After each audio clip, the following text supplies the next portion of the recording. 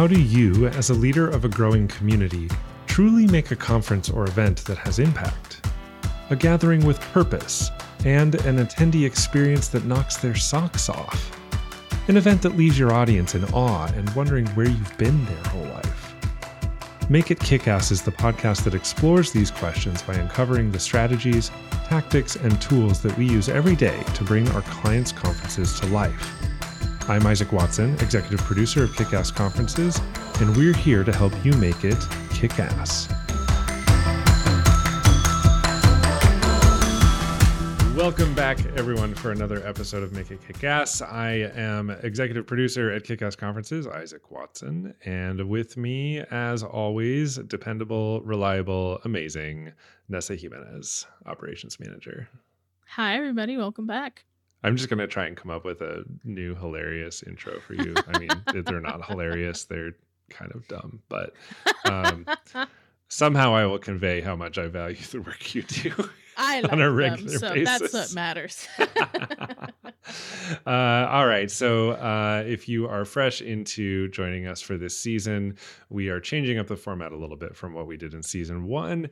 This season is focused on answering those frequently asked questions from people we talk to about the work that we do, whether they are clients or people interested in our services or people who just find out that we organize events. These questions inevitably come up.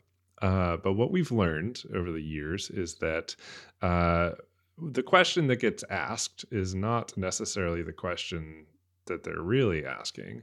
So in each episode, we are teasing out one of these questions and digging into what they really mean, what maybe some of the underlying concerns or problems are that are leading to these questions, and how we can reframe or think about things a little bit differently to offer solutions for that. So, on that note, today's question is actually a twofer. It's two questions that often come hand in hand. And as we were diving into planning out this episode, we thought that it made sense to just tackle both at once because the underlying questions and issues behind them are kind of the same. So, first part of the question is, how do I get sponsors for my conference? And the second part of the question is, well, how do I make a sponsorship deck for an event so that I can get those sponsors, right? So this episode is going to be a bit about sponsorship, which is a hot topic for a lot of people. It is also an ever-changing situation, but hopefully we can offer a little clarity around this. So let's start by figuring out what people actually mean when they ask how they get sponsors for their conference or how do they make a sponsorship deck. Nessa, why don't you spill some tea on what you see is the real question behind it all? Right. So when we sit down with a new client and start having these conversations about sponsorships, what they're actually asking is, how am I going to pay for all this? How do I generate revenue from this event? I've been to conferences and I see logos on the conference website, and I know that logos means that somebody paid for that. So I want to do that because I need money. So let's try to do that, right? Like they come in understanding that sponsorship's a thing, but they don't really understand like beyond, okay, they put the logo on the page, right? So that's the first one, right? Like I've seen this in other conferences. I know that there's some money involved in this, so I think that that'll help me and I want to do that, right? But I don't know how or how to start. Mm-hmm. The second one is, how do I convince strangers to give me a lot of money? Because maybe they understand how sponsorships work. Someone who's a little bit deeper into the event world, conference world, right? And they just don't know, like, how do you do it? Like, I know it happens, but how does that conversation, how do I even start that conversation? How do I go up to like a big old company and say, can I have $10,000, please? Like, mm-hmm. It's a big ask, and they feel like I have to ask a stranger for money. And related to that, kind of like the part B is, how do I ask these strangers to give me a lot of money? So mm-hmm. It's the logistical of like, what does that email look like, or what does that call look like? And then it's the strategic behind what do I need to do? What can I give them? What do I have to do to make that money come my way? Hmm. And I will add that I think that the some of this line of questioning and this reasoning comes from the desire to leverage sponsorship revenue to decrease the amount of ticket revenue you might need from your Right. audience, right? And so a little bit of a give and take in trying to tease out how do I get people to essentially subsidize my attendees to attend, because I don't want to charge the attendees any more than I have to. Correct. And this could be the case of an event where they know they want it to be free. So sponsorship money would literally be the only revenue coming in. Hmm. Or a host who understands their audience and they understand that, the ticket cost that their audience can afford is really not going to be enough to cover everything they want to do. So that sponsorship dollars can really help complete the whole budget package. Hmm. So now that we know what they're actually asking, right? So it's this world of like, I get that this is a thing I want to do, but I don't actually know what's up. What is the actual problems that we tend to encounter with these kinds of questions? Well, I think one of them, I mean, going to this, like, how do I convince strangers to give me a lot of money? Mm-hmm. Um, the actual problem under that is not having or knowing how to utilize pre-existing relationships. Correct. With this notion that it's all essentially cold calling and cold emailing. Exactly. And that they don't know you from anybody else in the world, and here you are asking for $10K, $50K, $2,500. It doesn't really matter how much the amount is. It's about this kind of fear of the cold pitch. And so if you don't, if you aren't, I don't want to use the word leveraging. If you are not leaning into the pre-existing relationships that you have for your sponsorship asks, then it's going to make that process a lot harder. Now, some people might counter and say, well, but I don't want to destroy the relationships I have by asking for money. And that's not necessarily what you need to do. Your pre-existing relationships are not just like the people in your network are not wallets that you get to raid, right? These are relationships that you have. They could be people who can introduce you to others. They could be people who are willing to support your event from a marketing perspective. And some of them may be financial contributors. But it's really about that, like, not understanding who your existing relationships are and what value they can bring to what you're doing, that can kind of cause that issue of feeling like you need to go after strangers all the time. Yeah, that's a misconception. This idea of like it's literally like a cold pitch, cold call email, and then something happens and I get money, right? Like the vast majority of the time, I want to say like, gosh, with the clients we've worked with, I want to say like 80% at least of the sponsors that they get is from people they already know, Hmm. someone who they know works at a company and that person connected us with the sponsorship like or the marketing department and it went from there.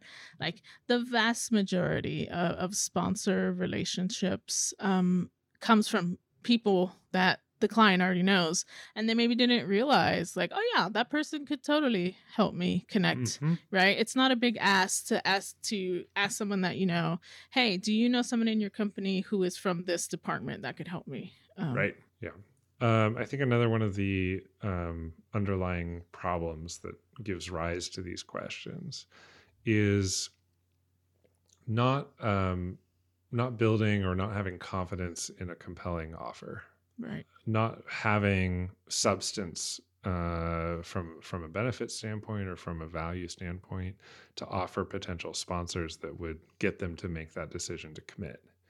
And if you're not thinking about your event in that context, That's going to make it really hard to then do any kind of ask, whether it's a warm intro or someone you already have a relationship with. It makes that kind of disingenuous because you haven't really thought through what you're offering, um, and that goes for what you're offering to your audience too, right? Like, sponsors want to support something that's going to benefit the audience because usually the audience is who they're trying to build a relationship with, and if you haven't really thought those pieces through, that's going to make that a lot more challenging to deliver on. Yeah, and when we talk about offerings, I want to say like in the last 5 years, we've seen how the sponsor relationships and the sponsor needs have changed a lot. And this is where we get into kind of needing a certain specialized knowledge, but I think it's something that I've learned just from doing it, right? Like a Hmm. lot of the times I end up having a lot of communication with our sponsors, right? And it's understanding what do they need, what do they want, and how can I serve that need and that want Hmm. for that sponsor, but at the same time giving my audience something of value. Yeah. So the offering is essential. If you have no idea what you're going to even offer them, you should not be asking for money. Yeah. And you certainly don't want to sacrifice the attendee experience at the expense of a good sponsor experience either, Correct, right? correct. Because then that puts the attendees and the sponsors at odds with each other, and the attendees at odds with you as the organizer. Mm-hmm. Um, I think the other underlying issue is not knowing how to or not choosing to solicit the correct sponsors Mm-hmm. for your event. It's one thing to look around, like say you're organizing a conference in a particular sector, and so you look at some other conferences doing similar work, and you look at their sponsor list, and you're like, oh well, they so and so and so and so sponsored this conference. I'm going to go after them too. Well, are those actually the right sponsors to come after your event, or are there better choices for Mm-hmm. your particular offering and goals? Is there a smarter way that you can partner with different companies? Like maybe you're going after a lot of smaller dollar amounts as opposed to a couple big headline amounts. There are many different ways that you can approach your sponsorship strategy, um, and leverage that to target the correct types of sponsors that will both serve your attendees' goals and also be more willing to commit funds to supporting your event. And there is a bit of an art to it as well because we talk about the right sponsors, but it isn't like stereotypical, like, oh, it's a tech conference, so I can only have tech companies as sponsors. It's like, no, there's plenty of creative ways, companies that aren't tech companies, but they want to talk to that audience, you know? Um, so picking the right sponsors doesn't mean they have to be in the same industry as your event. It means the audience is the right audience for whatever the product, whatever the company is. So let's talk about some of the solutions.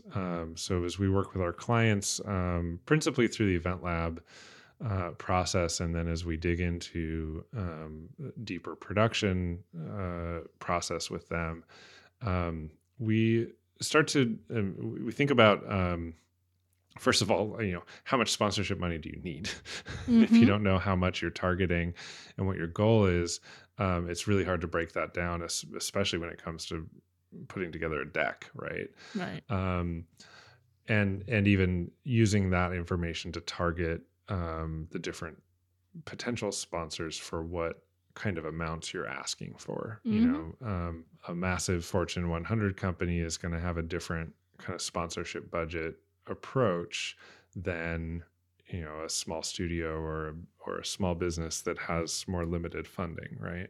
Um, and to that extent, you need to understand what your sponsors want.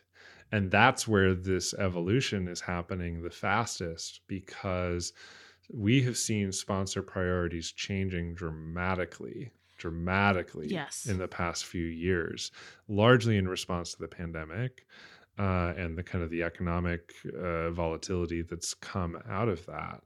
Um, but even if we think back pre 2020, where we were doing 100% in-person events, that sponsor goal and sponsor desire and like the types of things that they would want to sponsor has changed Mm-hmm. dramatically. So it's gone from everything from we want to do experience, we want to Yes. we want to sponsor the party, we'll just bankroll this, right? Yes. Yes. And so you organize it, we'll bankroll it. To we want to set up a fancy, like, we don't like booths anymore, we want to do like a branded experience in a space, right? And as we've like seen this happen, it, very early on, it occurred to me that there are three key reasons why someone wants to sponsor. There's just plain old marketing for their product or service. Mm-hmm. There's thought leadership, which is and dovetailed with that would be community support.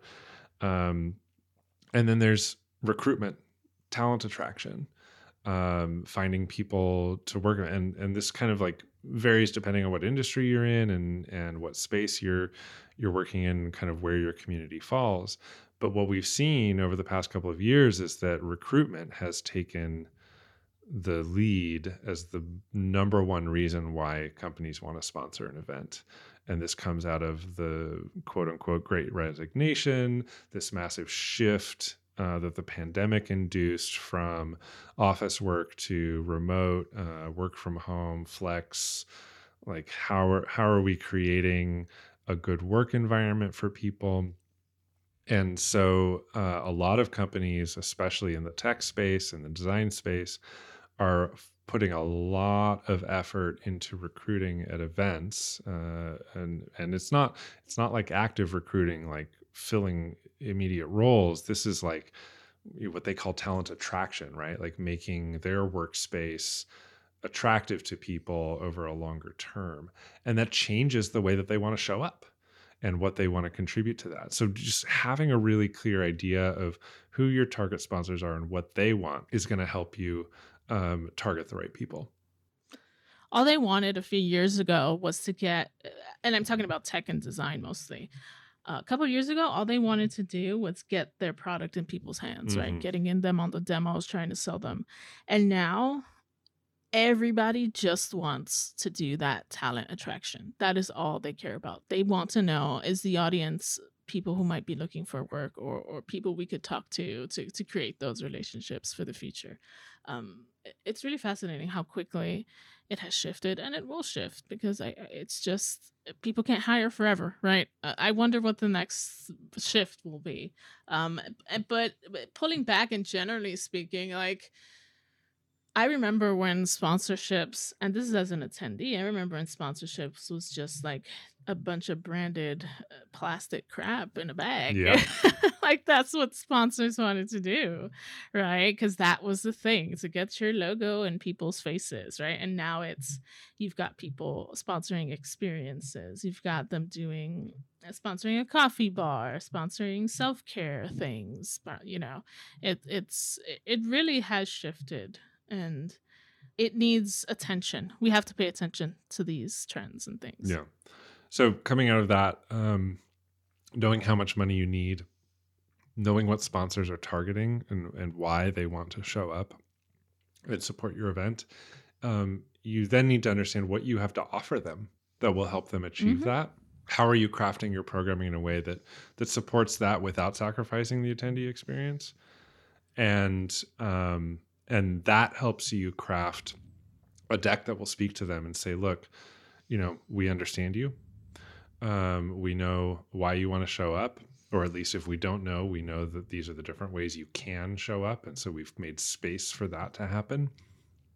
And then here's how we're prepared to recognize that. And having that kind of baseline understanding is going to support, even if you do end up cold calling, or cold emailing, that's going to support the sponsorship effort way more, because a sponsor is going to review that deck and go, oh yeah, this fits. here's our priority. This is what we're looking at. They'll look at their budget and they'll say, yeah, we want to show up here, or let's find some way to work in between these two tiers. Or I have an idea, like, what if we did something like this instead of X thing? And then it becomes much more of a collaboration than it does a sales process, where you are working with a sponsor to develop something that's special and that speaks both to their strengths, to yours as an organizer, and serves the audience's goals. And it adds to the event and makes the event better. It makes the sponsor experience at the event better. Everybody walks away happy. Yeah. Okay, so let's recap a little bit. The core questions that we get asked around sponsorship are, how do I get sponsors for my conference, and how do I make a sponsorship deck for an event? The underlying questions that feed into this is what I think I want question is, how am I actually going to pay for all of this? How do I convince strangers to give me a lot of money? And how do I even ask them to give me a lot of money? How do I know which strangers to ask? How do I find them? How do I do so from a cold pitch perspective? Well, we can avoid that line of questioning by first identifying how much sponsorship money you actually need to support the event, and where the balance is between sponsor revenue and earned revenue, ticket revenue. By understanding what sponsors actually want from your audience, from their goals, how do they serve their own business needs by supporting your event, and then how you can then offer value to the sponsors through that support in a way that doesn't come at the expense of the attendee experience, but that adds to it, that enhances that attendee experience. If you can do that, if you can identify those things up front, that will help you craft a sponsorship strategy that will then inform the creation of a good sponsored deck that will then help you solicit the right kinds of asks from the right sponsors. And I will add that it is a lot about knowing what existing relationships you have and how they can help facilitate talking to sponsors or potential sponsors that will help you avoid needing to cold pitch, cold email, send, inquiries to those generic info@ emails or sponsors@ emails, and actually get the right people looking at your materials and considering supporting your event. All right, so thanks for listening to Make It Kick-Ass. We hope our dive into sponsorship land has got your gears turning with new amazing sponsorship ideas. And if you want to explore this topic more, then go to geteventlab.com, and there you can get a free copy of the questionnaire we use with our clients to help them define the best sponsorship strategy for them. That's geteventlab.com, and I will see you in the next episode.